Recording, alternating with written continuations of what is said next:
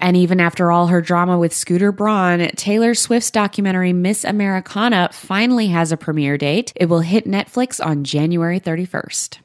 Robert Aramayo, who played young Ned Stark in Game of Thrones, is joining Amazon's Lord of the Rings adaptation as a young hero named Beldor.